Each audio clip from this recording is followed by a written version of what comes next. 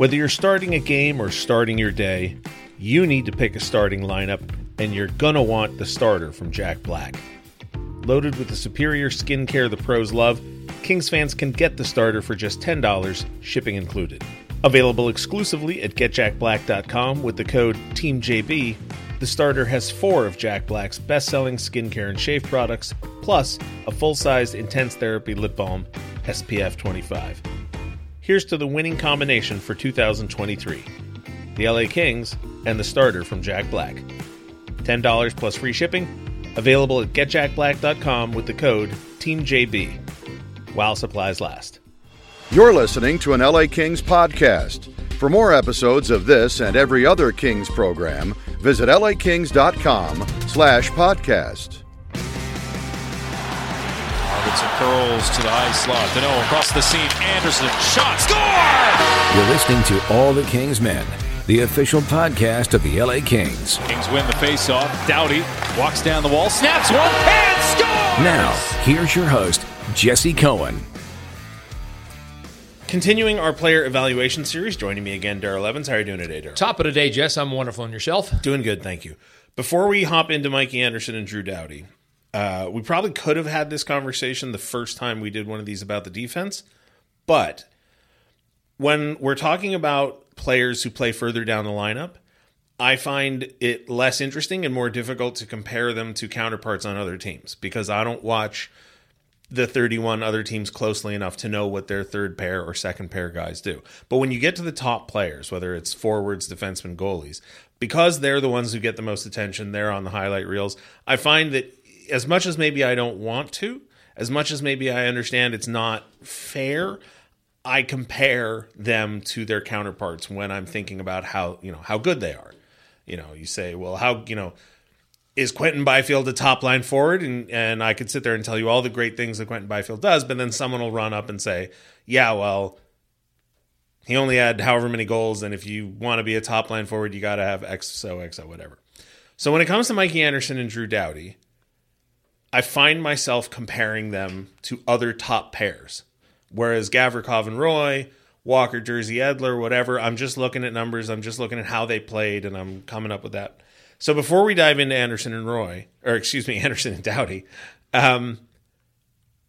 from your, perspective and when you're doing your job during the regular season and you're looking at the players, when you're looking at defensemen, any defenseman, no matter where they play in the lineup, what's the primary thing you look at when you try to decide if they're doing a good job or not? Well, I think as a defenseman, again, being the type of defender you are, whether you're an offensive defenseman or a defender, I think you've got to take that into account. I think when you look at a guy like Erik Karlsson, for instance, in San Jose, I think you're looking more at what he's doing offensively. Is he producing the numbers there? You're not as concerned about as much as what he does defensively. But I think a rounded defenseman, and when you're talking a Norris Trophy candidate, I think you need the complete package. So I look for a guy that can defend in his own zone, a guy that you can use in every critical situation. He's on your top pair penalty kill. He's on your top pair power play. And if you've got one of those few guys that are in the league, then you've got some gold. And so that's where I kind of rank my defender, a guy that you can play in every situation. He should be your ice time leader and able to play against anybody in the league. So the reason that came up in my mind is I have all sorts of thoughts about possession metrics and analytics and the state of the conversation. But a lot of the time I reach out to people that I consider that know more than I do, or at least spend more time thinking about it than I do. And earlier this season, I think it was Kent Wilson, and ran it by a couple other people. And I said, listen, when it comes to defense, like I just need one catch-all simple stat that tells me, is this guy any good? And we talked it out, and I said, okay, so it sounds to me like what you're saying is Corsi against per 60 is if you just want to, quick glance, who's good, who's not. And the ultimate result was, yeah, that's about it. And then, of course, you have to correct for how many, games or minutes the person played, because you've got Jacob Uvrare, who played a handful of games, and then you've got Drew Doughty, who's second in the league in minutes played at even. And that's the other thing you got to control for strength, and all that. Anyway, that's a long way of saying that Mikey Anderson, well, let me run down his stats from last year first before I get into this year. Played 20 minutes and 7 seconds last year, time on ice. This year, 21:40. Only played 57 games last year, tons of injury last year. 77 games this year, little stretch out of the lineup, but most of the season. 8 points last year, 20 points this year, 5 goals, 15 assists. Before I get into what I was about to say, at the start of this season, where were we on Mikey Anderson? He's a lot younger than I had. I mean, I knew he was young, but, I was looking at his career numbers last year, and I was like, geez, this was really his third full year. So where were we coming into this year on Mikey Anderson? Well, I think with Mikey Anderson, on entering the season, I think everybody was comfortable because of the way that he played with Drew Doughty. He was a good fit for Drew. Drew trusted him. Drew liked playing with him. So I think that that allowed that marriage to stay together right at the beginning. I think now as we look at, as the year went on, we saw Mikey Anderson's game evolve, not only statistically, but from a trust standpoint, from not only his partner in Drew Doughty, but from the coaching staff. The elevated ice time, minute and 40 seconds doesn't seem like a lot, but it's a lot when you're playing that much in a game. And considering Drew Doughty's playing against the top players in the opposition, so does Mikey Anderson. So his game has evolved. The offensive flair to his game, I think he's a lot more comfortable. He's been working on his shot and getting involved in more in the attack, jumping up the ice, getting involved in the cycle in the offensive zone. But defensively, he continues to do what drew him the attention and the trust to be able to play with a guy like Drew Doughty. So his game is coming along nicely. I still don't think we've seen the ceiling on his offense. I still think there's a little bit more there. Something he can continue to keep working on is his shot and that and getting involved in the rush.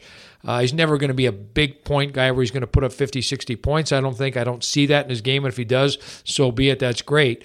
But he's going to be a guy that you can play for a lot of years against the opposition's top players. And I think eventually, as Drew Doughty moves on, in his career and, eventually retires, I think Mikey Anderson's the type of guy that with the likes of guys like Clark and Spence coming up, he's an ideal partner being a left-handed shot. He's going to have had the, few hundred games of experience. He'll be able to play with those guys and kind of be the Drew Doughty for them that Drew was for himself. So he turns 24 tomorrow. We're recording this on the 24th. His birthday's May 25th.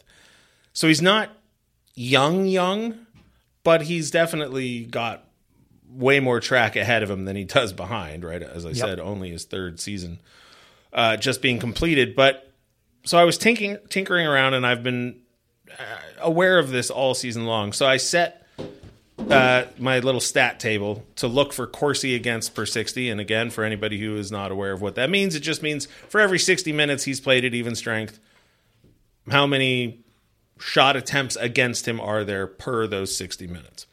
And I set the minutes played at 1,180 minutes, which may sound arbitrary, but it gives me 99 players to rank. I thought that was a decent number to just for context of like, where does he sort in this list? And the top 6 are all from Calgary and Carolina, which suggests, okay, there's something about, to me anyway, there's something about that system, those teams, that they excel at that, right? When you've got Burns, Slavin, Shea, and Pesce, all from Carolina, ranked 2nd through 5th, and then Zadorov and Weegar 1st and 6th. You go, okay, it's fine. Mikey Anderson is 9th out of 99. And there's only 11 guys who are under 50 Corsi against per 60. And out of context, I don't know what those number means, but I can understand 9 out of 99. 9th out of 99. And goals against per 60, which is not theoretical, but is what actually happened, he's 11th. Again, behind Mackenzie Weegar from Calgary and Brent Burns from Carolina and a couple guys from Boston. So, I mean, he actually is, well, let me phrase it this way. Is he that elite defensively, or is a lot of it coming from playing with Drew Doughty? I think it's a combination of both. But I think because he plays with Drew Doughty, a lot of his individual play actually gets overlooked or understated. He's a lot better than I think a lot of people think. I think they think that he might be just riding the coattails of Drew Doughty, but I don't think that's the case, because if you look at when he's on the ice in situations now, he's actually helping Drew out and pull him along into situations where Drew did that for him when he first started out. And that's not saying that Drew's game is tailed off, but it's a little bit of a different style of hockey. He's a different generation coming in from where Drew came into the league.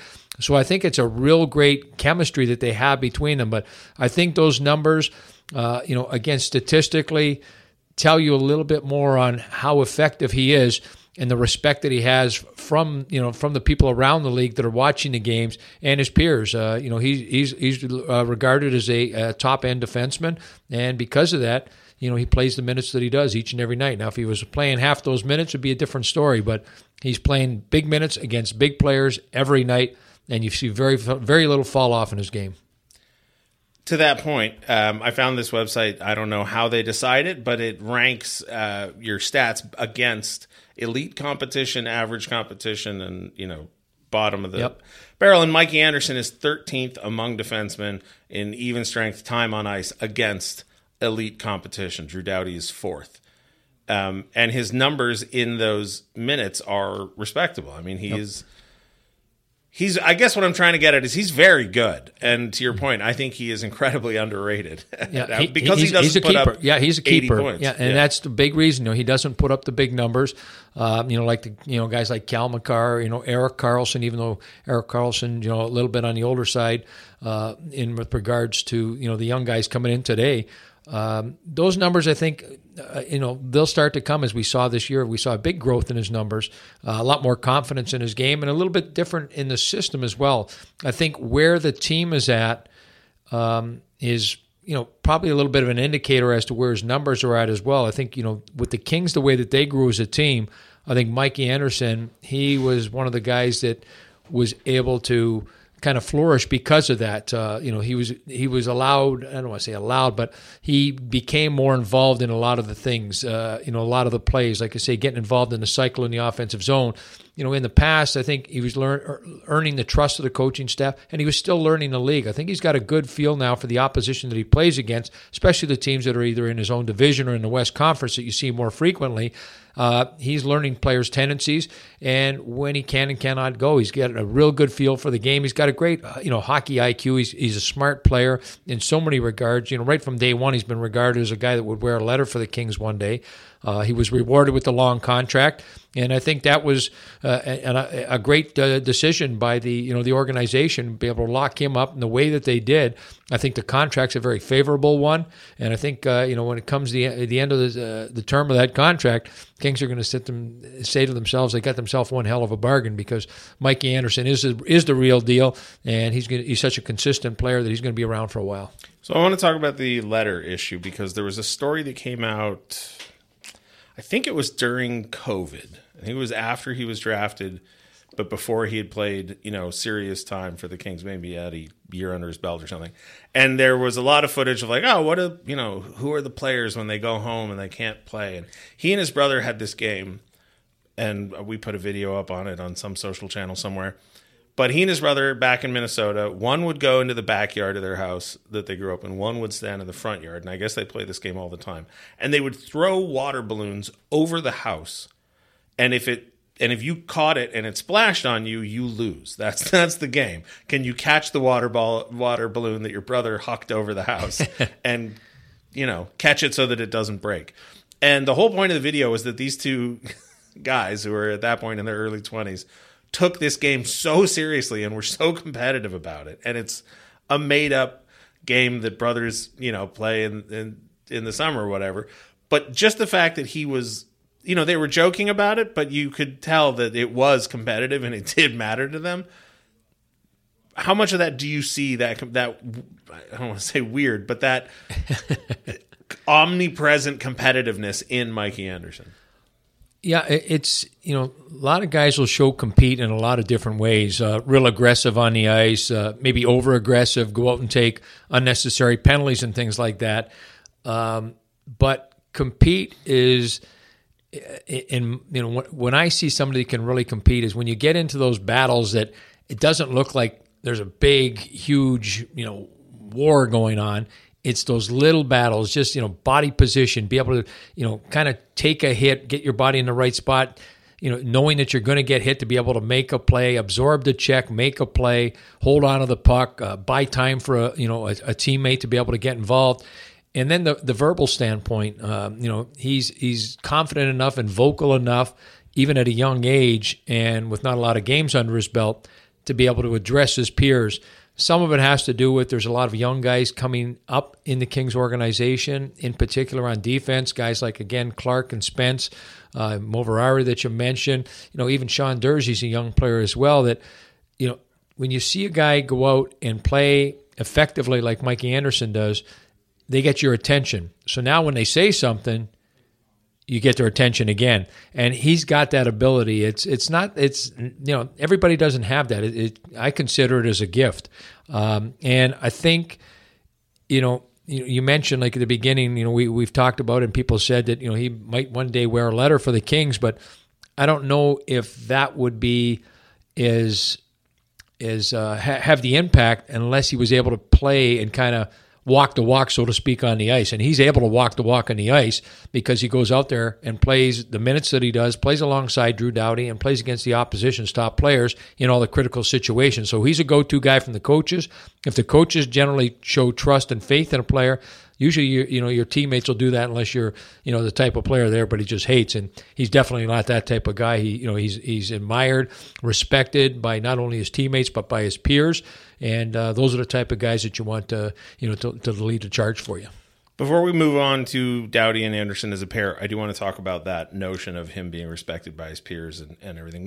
When he started that at the end of that COVID year, which was his first quote-unquote full season, there was a lot of talk, particularly from Drew Doughty, about his role and how he filled it. And there was conversation about him becoming more vocal. And every year he got more and more vocal in the room, on the ice. Doughty talked about how he talks on the ice. He points things, Doughty was saying, I'm mentoring him, he's mentoring me. It's a true partnership. Yep. This season, and I am far from an expert on this, but this season in the locker room, I got the sense that he was a lot more comfortable just being himself. And who he is started to come out more. Like when we would talk to him on morning skates or practice days, he's sitting there, he's joking, he's laughing, he's calling across the room to guys more than I saw in previous seasons. When asked a question, he's maybe taking a friendly shot at, saying, yeah, well, I would have done this, but then Doughty would have yelled at me and told me I stay, stuff like that.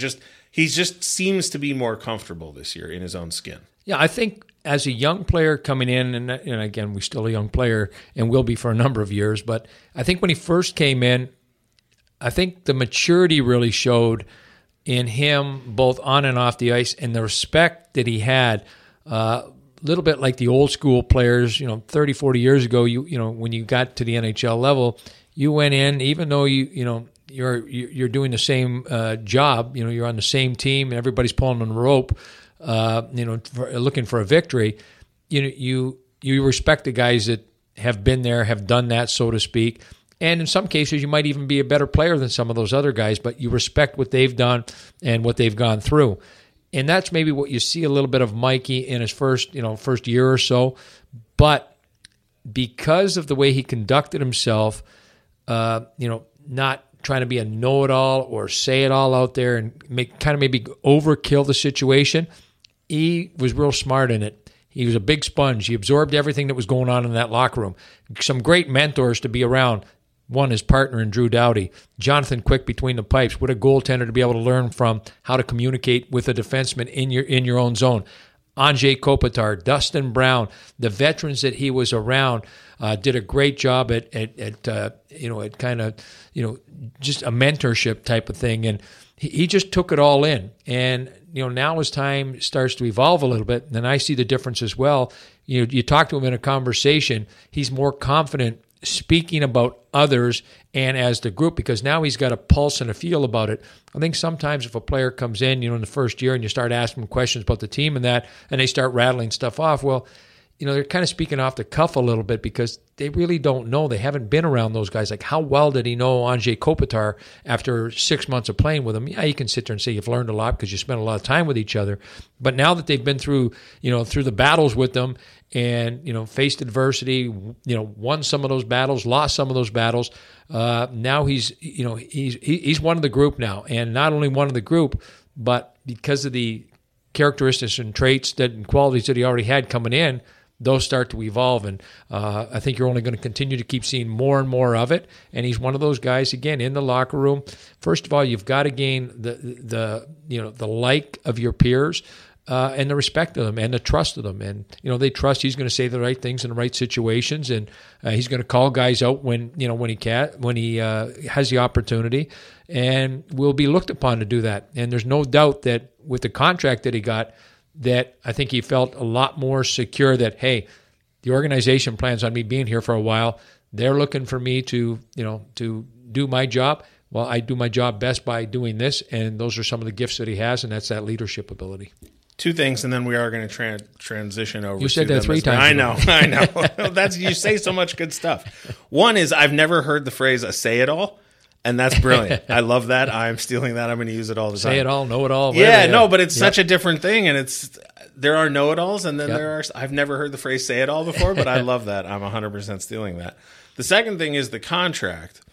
Last off season, when he signed the 1-year, $1 million contract, I theorized, and the organization has denied it, and the player has denied it, but I am me, so I will not. I believe what I believe. I believe that there was, even if it wasn't explicitly stated, there was an understanding between the organization and the player that at that moment in time, there simply wasn't any money to sign him to a contract, and that a 1-year, $1 million would have helped both parties out because it would have allowed for the opportunity just a tiny bit in the future to sign a real contract.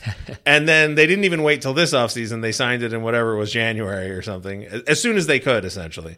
An 8-year, whatever, 4.125, whatever.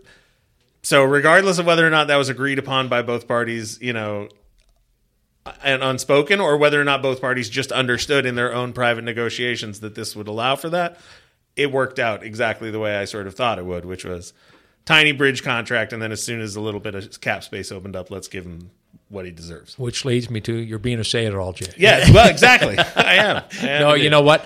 And, regardless of whatever was going on in behind the scenes, and again, we'll never know all that because we're not privy to that kind of stuff, but I think, again, it's just the trust that the organization, the relationship that Mikey Anderson and the organization, Rob Blake, Luc Robitaille, upper management, the coaching staff, they developed a really good relationship and a trusting relationship, and it worked out for both parties. So let's move on to Doughty and Anderson as a pair. I talked about, Corsi against per 60. Now I'm going to get into time on ice, because when I'm looking for this Corsi against per 60 for pairs, because you can search it for pairs, I discovered, there's some guys that play, for example, Doughty and Anderson, 1,300 minutes together as a pair. And then there are guys like Ethan Bear and Quentin Hughes who play 364 minutes together as a pair. And Quentin Hughes and Ethan Bear have a better Corsi against per 60 than Drew Doughty and Mikey Anderson. Not significantly better, but better. But they played literally 1,000 fewer minutes than them as a pair. So one of the things that I would always leap to Drew Doughty's defense years ago when there was conversations about who's the best or whatever, and I would always say, listen, on Team Canada, which is the best collection of players in the world when they play in the Olympics, the coach of Team Canada plays Drew Doughty more minutes than anybody else. So on the best team, he's being trusted with the most minutes.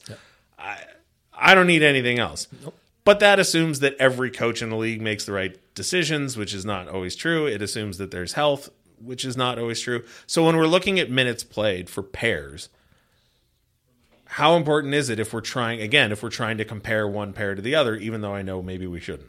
Well, I think when it comes to, a pair being together, you'll see guys 5-on-5, maybe they're not together on a penalty kill, and, Mikey Anderson, let's face it, he's not allowed on a power play, so they're not together on the power play a lot. But I think when when a pair of players plays that long together through the course of a season, or that much together through the course of a season, it just goes to show you the consistency that they play with. Because coaches, let's face it, every player, every team has its ups and downs and things like that, and coaches will kind of rattle the cages a little bit, change line combinations. They might even mess with the pairings, but when you've got something that really works, you don't play with it. And that pair really works. Not only works today, but it works in the future moving forward as well. So you want to keep them and you want to let them go through these battles. So I think their success sometimes will get maybe scrutinized a little bit just because of the amount of time that they do play together.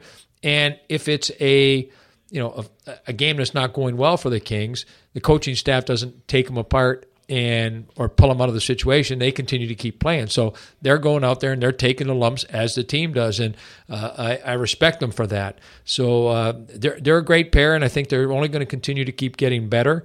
I think you might see a little bit of the responsibilities kind of shift from one to the other. Drew Doughty will continue to keep using the great hockey mind that he has, his ability to be in the right spot at the right time, but his ability to be in the right spot in the right time for his partner, which will make Mikey Anderson a better player and more effective player.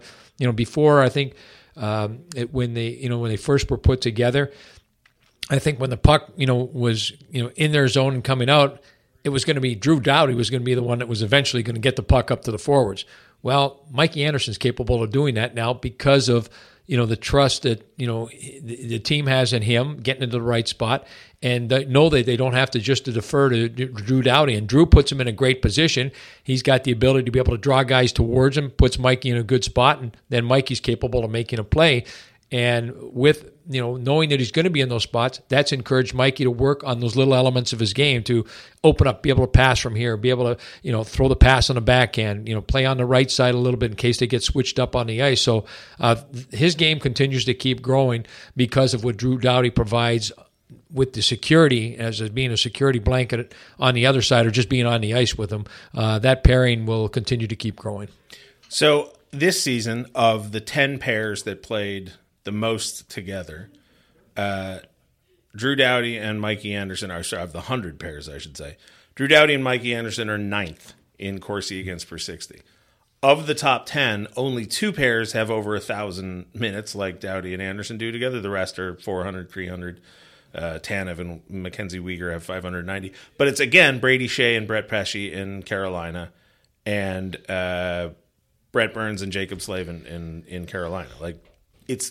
Carolina's just really, really good, as it turns out. No, they're a good team, and they're a puck possession team. Yeah. And I think we saw that part of the game evolve with the Kings, and their defense, the contribution from the Kings blue line this past year was much greater than it was the year before, and then the year before that. Trust, I think when you look at Carolina, you mentioned 2 pairings that are on that group, where they're a little further ahead on the curve of, or even on the brink of winning a cup. They've got players that have been in place together for a while, be it Brett Burns is a new player, but he's a veteran, experienced player. He goes to a team, and it was, a good fit for him. But they're a puck possession type of team, and the Kings are becoming more of that. You look at the skill set that the Kings have added up front in the last few years, guys like Danault, Arvidsson, and then this past year, Kevin Fiala, the emergence of Gabe Velarde, Adrian Kempe continues to keep growing. So the Kings as a group are hanging onto the puck more. They're more in an attack mode. They're scoring more goals, and that's going to help their defense grow as well. So that you'll continue to keep seeing, because the next phase of the next generation of Kings coming are those type of players. It's more of that running. I don't want to say run and gun style, but more of an attack type of mode. There's going to be more time that they're going to have the puck in the stick, where earlier Kings were more just chipping the puck in, get it behind the other team's defense. Now they're going to attack them from the front side, and they're going to go. So with that being said, the defense are going to get involved in attack and create outnumbered attacks, get involved in the cycle in the offensive zone, and those numbers will continue to improve for both Doughty and Mikey Anderson. Does it matter at all if let's say the Kings bring back Gavrikov, and you go into next season with Anderson, Doughty, Gavrikov, and Roy, and now you have 2 pairs that each, maybe they're not mirror images of each other, but they're each strong in what they do. does having that strength, I mean, we talk all the time about, sorry, I'm interrupting myself. Talk about all the time about how putting Fiala on the third line helps the top two lines because it spreads the opposition's defense out. Now coaches have to decide who to match against.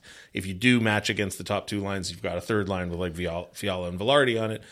Is there a same knockdown effect when you have two defensive pairs that are equally effective at defending? Now the opposition can't load up against one pair. It definitely makes it more difficult. And that's something that the Kings know that if that's the case, if Gavrikov gets locked up, they know they have those two pairings going into next season. But also, it gives them more flexibility and more options because you already know that works. And that's the same thing with regards to like Fiala up front. With his ability and his skill set, what he brings to the Kings as a team, being able to spread that out throughout the lineup, without having to take anything away from up top, made the Kings a lot more effective offensively. And you look at what they did on the power play, how much he complemented the power play. Well, I would expect that, again, Gavrikov, if that's the case, and he's retained and he's able to play a full season with the Kings, the one area that we'll look for the Kings to really grow in, and that will be with, let's say, those two pairings, and we'll see what happens with the third pair. But the penalty kill has got to improve. And I think a guy like Gavrikov will be leaned upon heavily to help in that regard. Again, a big body, long reach, does a great job clearing out the front of the net area, knows when to go, very aggressive on the defensive blue line. His neutral zone stick checks leading the NHL. So those are the little things that should help that part out. And then I think with the third pairing, I think the Kings still need to acquire a left shot defenseman, preferably one with a little bit of size. Because you look at what's coming, in for the Kings. They, on the right side, obviously they've got Walker, they've got Dursey, you've got Spence and Clark coming. So you like to put them with let's say a Gavrikov type of guy or a Mikey Anderson type of guy, a left-handed shot on that side. So if the Kings can get a player, and doesn't necessarily have to be the same, high-end player like a top four defenseman. But that style of play, I think that'll help that third pair become effective as well. They'll be able to spread the minutes out, and that'll lighten the load on those other guys. So when the critical times in the season come, those guys have a little bit more left in the tank. But the Kings are moving in the right direction. It'd be a big move for them to be able to retain Gavrikov and be able to set that up and then move forward from there. So over the last 3 years, Mikey Anderson's 3 full seasons as an NHL player, minutes played by defensive pairs at even strength. Top of the list, Brady Shea and Brett Pesce at 2,989 minutes. Second is Trouba and Keandre Miller for the New York Rangers, 2,929 minutes. Third, Drew Doughty, Mikey Anderson, 2,712 minutes, and in like 30 or 40 fewer games than the other two guys because both of them missed some time with injuries over the last 2 seasons. I mean, I'm going to be a know-it-all and a say-it-all here.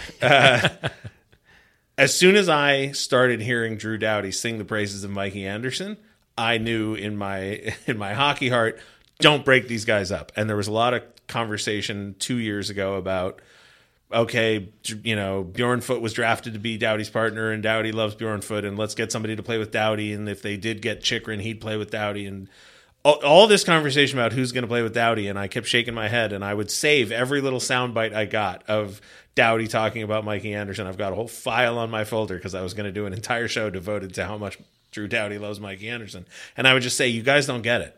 This is the pair moving forward. And you said yourself, yep, it's worked in the past, it'll work in the future. Those two guys are the top pair for the LA Kings. Yeah, and there's no reason for it to change. You can kind of look at that pairing be, like with Doughty or with, Mikey Anderson.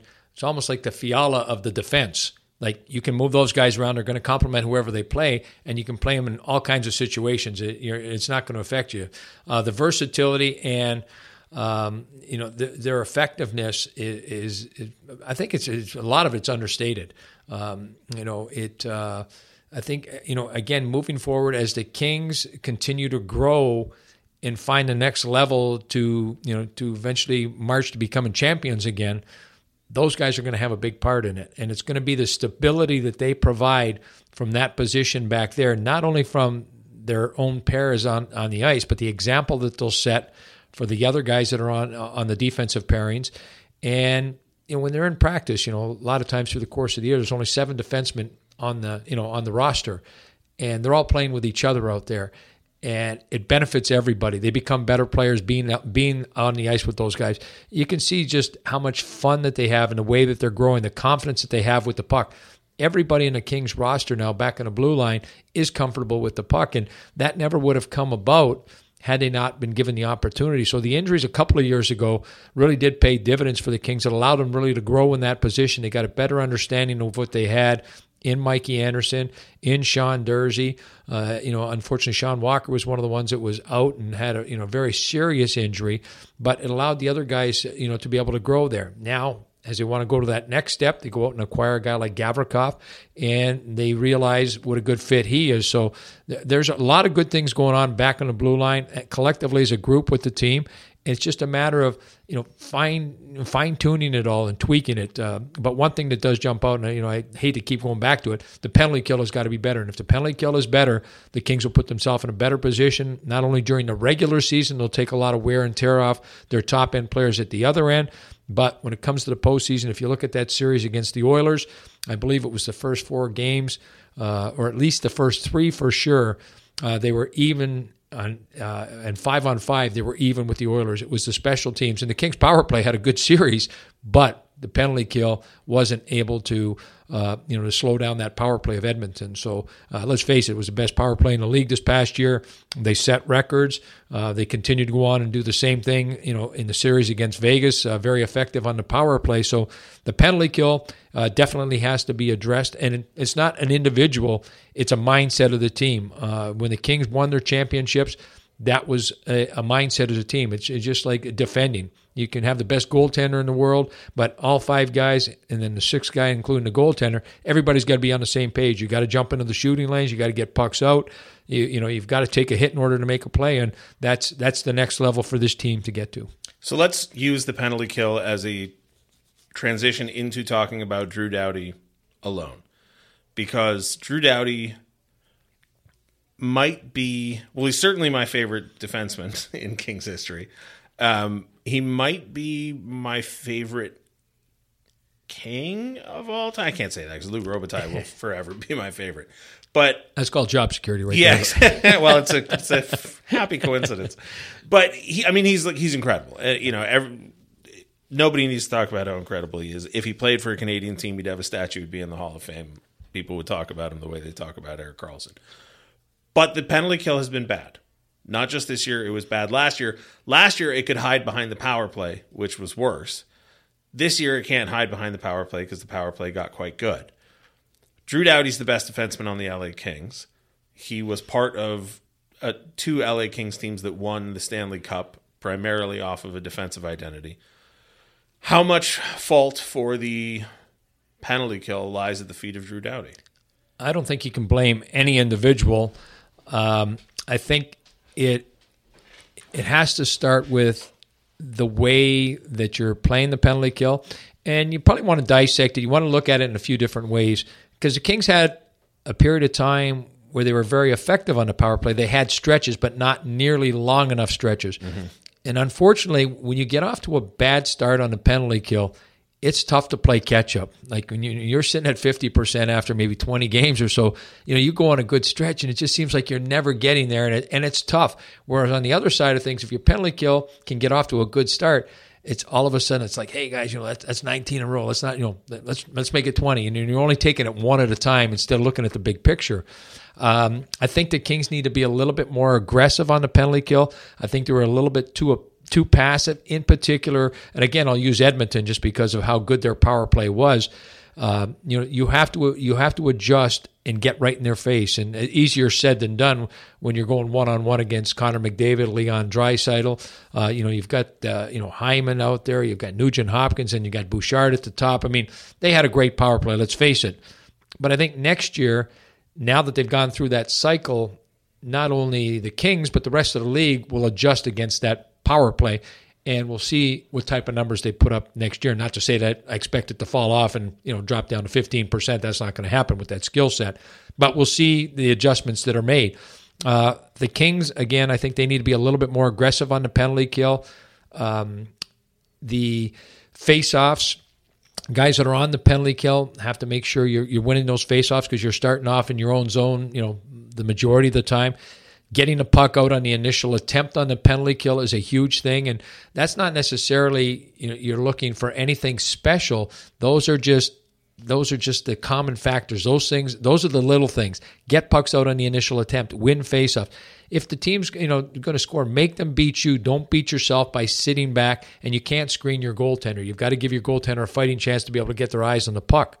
The power plays have changed clear across the league. You see goals going in now from the base of the faceoff circle, 2 or 3 feet off the boards. Real bad angle shots that we would have said, the goalie should be shot at sundown if he gives up a goal from there. But that's not the case anymore. The way these guys move the puck around from one side of the ice to the other, a goaltender doesn't have to play off the dots. He's got to play off almost board to board. So there's a lot of movement out there, and this is where the players, again, take away that time and space. Everybody at this level now, the way they handle the puck, you give them that split-second extra time either to get a shot off or to make a play.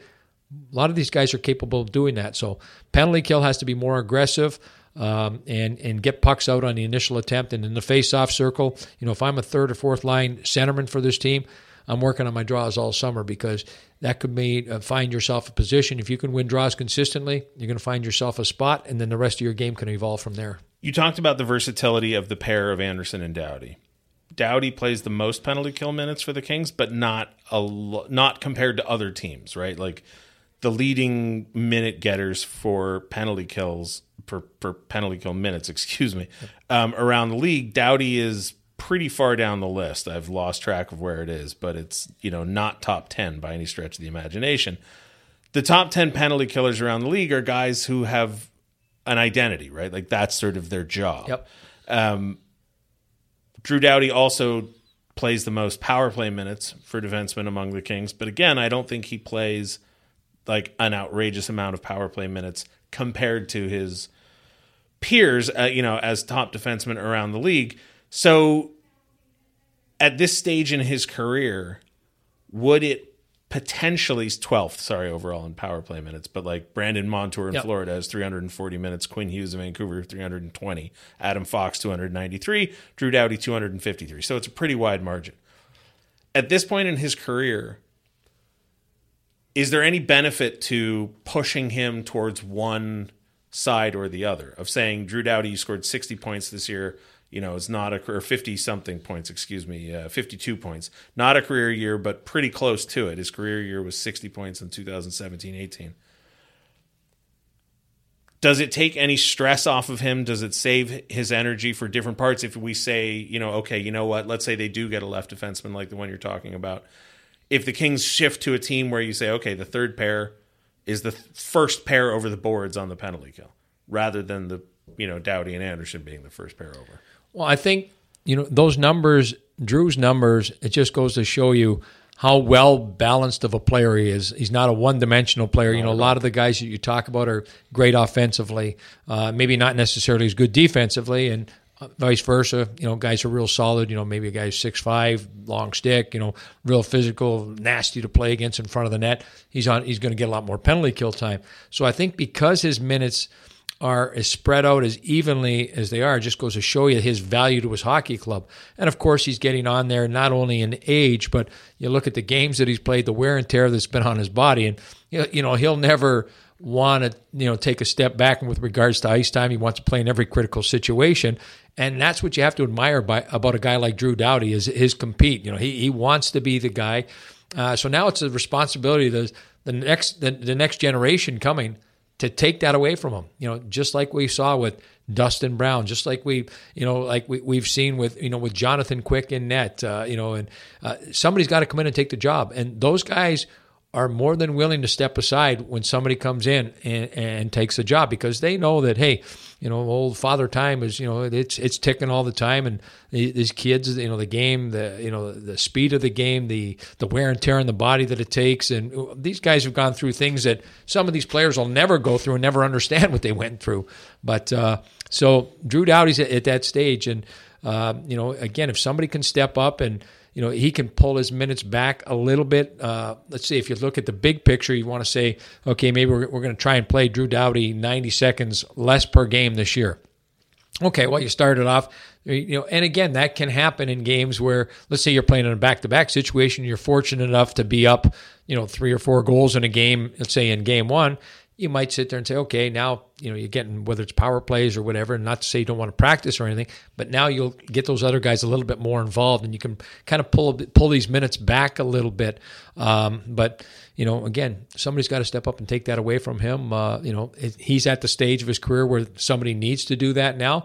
But, you just look at the numbers that he put up this year, the offensive numbers, the effectiveness he had on the power play. And again, that's because of the personnel that management is done and putting in place. They've made that part of the game easier for him, that he doesn't have to do it necessarily as an individual. And I think that was the case a few years ago, that, Drew, knowing and taking a team upon his shoulders, I've got to do more, I've got to do more, I've got to do more. Well, in reality, he can do less and achieve more with help. So I think he's getting more help, and that should really stretch his game out, his career out, being that he just doesn't have to take the team on his shoulders. And the same thing you can say with Kopitar up front, with getting the support that he's getting now. Even look at the line that was put together with Kopitar, Byfield, and Kempe. You wouldn't necessarily say it was the best line in the league, but look what it did for Kopitar's game. Look at the numbers he put up. Look how effective that line was, how many goals they were on the ice for, and how many goals they scored themselves as a unit. So there's a lot to be said in the strength of the team, and he will benefit. The better the team gets, Drew Doughty will benefit, because he'll still going to be an elite player regardless of the amount of minutes he plays, the situation he plays, his experience. You're never going to take that away from him. The difference between the power play last season and the power play this season has forced me to reevaluate how confident I am in a ton of different opinions about players, about coaching, about like how the universe works. I didn't think it was possible for the team to have a turnaround. The only thing that really changed, yes, they added Fiala, but they added Jim Hiller to the coaching staff, and that was kind of it, because Fiala wasn't always on the top power play unit. He wasn't on the second. If he was on the top power play unit, he wasn't on the second power play unit, and the second power play unit had long stretches where it was successful. So last season, Drew Doughty on the power play, way fewer minutes, but 13 points on the power play. This season, 27 points on the power play. And yes, he played about twice as many minutes, but it just gives me hope that when the team focuses on the penalty kill this season as a summer project, the way Todd McClellan said it would, that we will actually see results. And I realize we're now talking about the penalty kill more than we're talking about Drew Doughty, which was what I wanted to do here. But I trust that Drew Doughty will take whatever coaching comes. Todd McClellan talked about cutting down Doughty's minutes and Kopitar's minutes the way you said. Maybe it's 30 seconds, 60 seconds, 90 seconds a game, whatever it is. The role he plays on this team and on this franchise, I'm sort of forcing myself to go back and focus on Drew Doughty. In this offseason, what do we expect to see from Drew Doughty going into training camp this fall as far as his role within the team? Now that if they do bring back Gavrikov, if they do bring back Kevin Fiala, the more they bring in these players that play important roles. I don't want to say that Kopitar and Doughty play lesser roles, but their importance shrinks, right? Even if their impact doesn't shrink, the better the team is, the importance of each individual player shrinks, right? That's what Kopitar said about those cup winning teams. If everybody's playing to their Yep. And it's just that, that simple thing. There's no I in team. It's everybody's got to contribute, and their value will never be lessened. They'll be contributing in ways, whether they're on the score sheet or not, they'll be contributing in so many different ways. I think, way the approach this year with Drew Doughty is you play him the same amount that that he's played last year. Okay, you can sit there and say we're going to pull it back 90 seconds or 60 seconds, and it doesn't sound like a hell of a lot, but over the course of a year it is. But what they did you look at Kopitar, and what allowed them to be able to do that was with the personnel that they changed up front. Kopitar now doesn't have to play full 2 minutes on a power play. Kopitar, when Deneau came on board, doesn't have to go out and take every face-off on every penalty kill. So how many times, in previous years we saw Kopitar jumping over the board? Every time there's a face-off, Kopitar was out on the ice.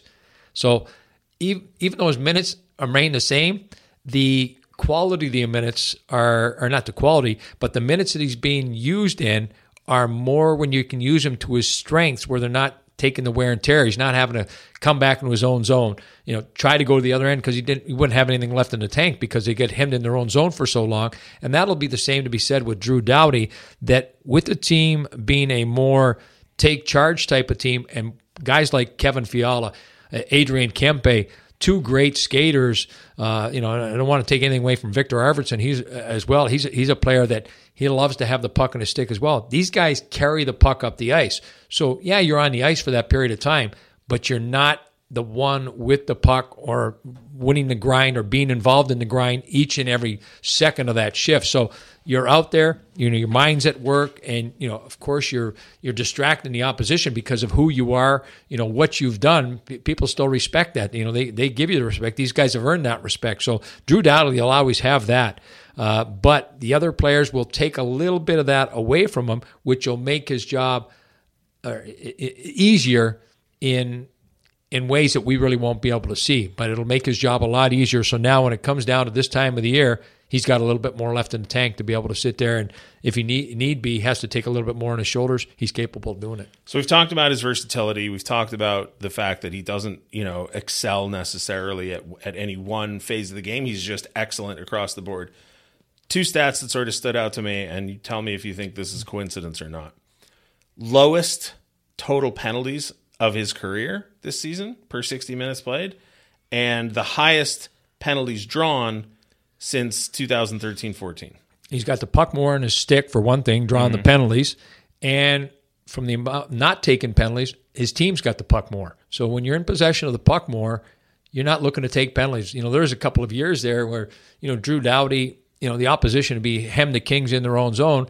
And let's face it, Drew Doughty, like anybody that's got compete in him, you're going to get frustrated out there, and you start to use your stick a little bit. And that's not to say that he was playing lazy. That's just to compete in him. And you know what? He's, regardless of what the score of the game is, he's not giving up on a play. He takes so much pride in his plus minus, and so much pride in giving up a goal against that he's going to do whatever he can. And if that means tripping you, taking a stick to you, he's going to do it. So again, I think that's evolution in his own game, and that's one of the great things with maturity. Is the things that you learn about yourself. And again, Kopitar's another great example. Having these two guys played, their entire careers here with the Kings, we've been able to see the evolution of that. Kopitar maybe earlier try to take the puck, go coast to coast with it. That's not the case anymore. He defers to the speed of Kempe. Like Kopitar would be the guy in the entries going into the offensive zone. He's got Kempe, he's got Fiala, he's got guys like Drew Doughty that can bring the puck up the ice. So even Drew Doughty, the earlier years, he'd be carrying the puck up the ice on a power play all the time, trying to get it in there. And he'd get across the line, and whether they lost it, it'd get dumped back down. He'd have to go all the way down to the other end. So a lot of energy would be used in a fashion that wasn't productive for the team. He's a lot smarter now because of the experience that he's gained, the success that he's had, and now he's going to share that with the with the young guys that are coming up. But his game will continue to be where it is. He's an elite player in the world and always will be. Still 0 face-off wins though for Drew Doughty. So he's got to work on that. But it's 50%. Exactly. Daryl Evans, thank you so much. Appreciate it. Always great catching up with you, Jess.